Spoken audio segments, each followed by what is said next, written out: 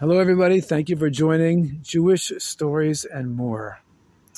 Today is an amazing story with a wonderful lesson. Once there was a rabbi who had an organization. He had a Jewish educational organization, and he went to visit people in senior facilities, old people, and he dealt with people that had different kinds of challenges and so forth. And did a lot of nice work, a lot of good work. He had some other people working for him part-time, and he had to raise money. And he did really pretty good work. The organization was really doing okay. But it was very disorganized. It was a disorganized organization. And therefore, it was not really as much as it could have been. There's a lot of things that didn't go right. There's a lot of things that didn't get done on time.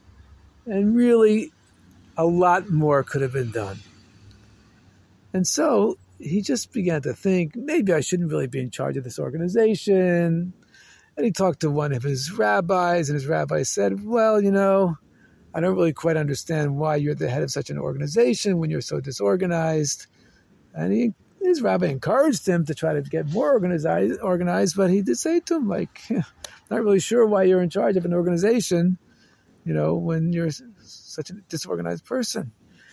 And one day he was looking in a book of the Rebbe's letters, and he saw that the Rebbe wrote a letter to a person in Eretz Yisrael. And the letter said, since you are in a position of being in charge of an organization, therefore Hashem surely gives you the ability to do a good job at it. That was basically the letter, very short letter.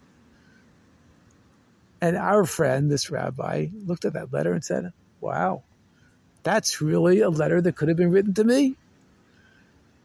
Instead of my always thinking, why am I so disorganized?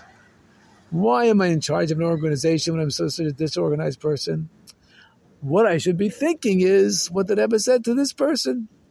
If B'Hashgacha Pratis Hashem put me in this position of being in charge of an organization, that means I have the ability to do it right, to be organized, to be on time, to make sure everything works the way it's supposed to work. Yes, if Hashem put me in this position, of course that's how an organization has to be run. That's what the word organization means, something which is organized. Then certainly I do have that ability.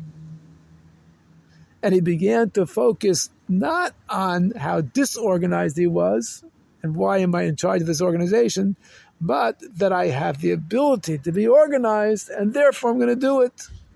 And sure enough, step by step, this person began to run the organization the way it's supposed to be run. And of course, the organization grew and became stronger and accomplished more, and people had more respect for it. And the main thing was that many, many people benefited. But another main thing was that this person discovered that he doesn't have to be disorganized. That in fact, once he began to run his organization that way and realized that this is what Hashem expects from him, he was able to be organized in all areas of his life. And as the previous Rebbe wrote, a chassid is mesudar. A chassid has to be mesudar, and in general, a Jew has to be mesudar, has to be organized. Because after all, to do all of the mitzvahs and to learn all the Torah, we have to be organized. We have to be an organized person. And so too, when it comes to learning about Mashiach and Geula, we have to be organized about that too.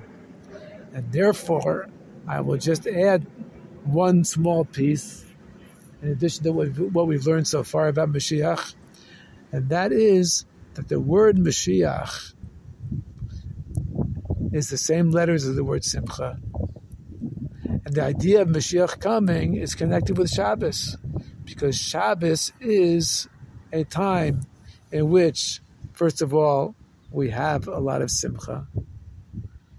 And secondly, it's a day which is, Shabbos is a day which is used to compare to the times of Mashiach.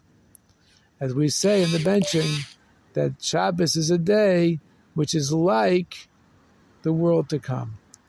And therefore, by being besimcha and being organized in our approach of learning more about Mashiach and Geula, certainly this will strengthen our efforts, and Mashiach will come immediately, God willing, and very soon, and especially through our learning of Torah and doing the mitzvahs, this will be speeded up. Thank you so much for joining us for Jewish Stories and more.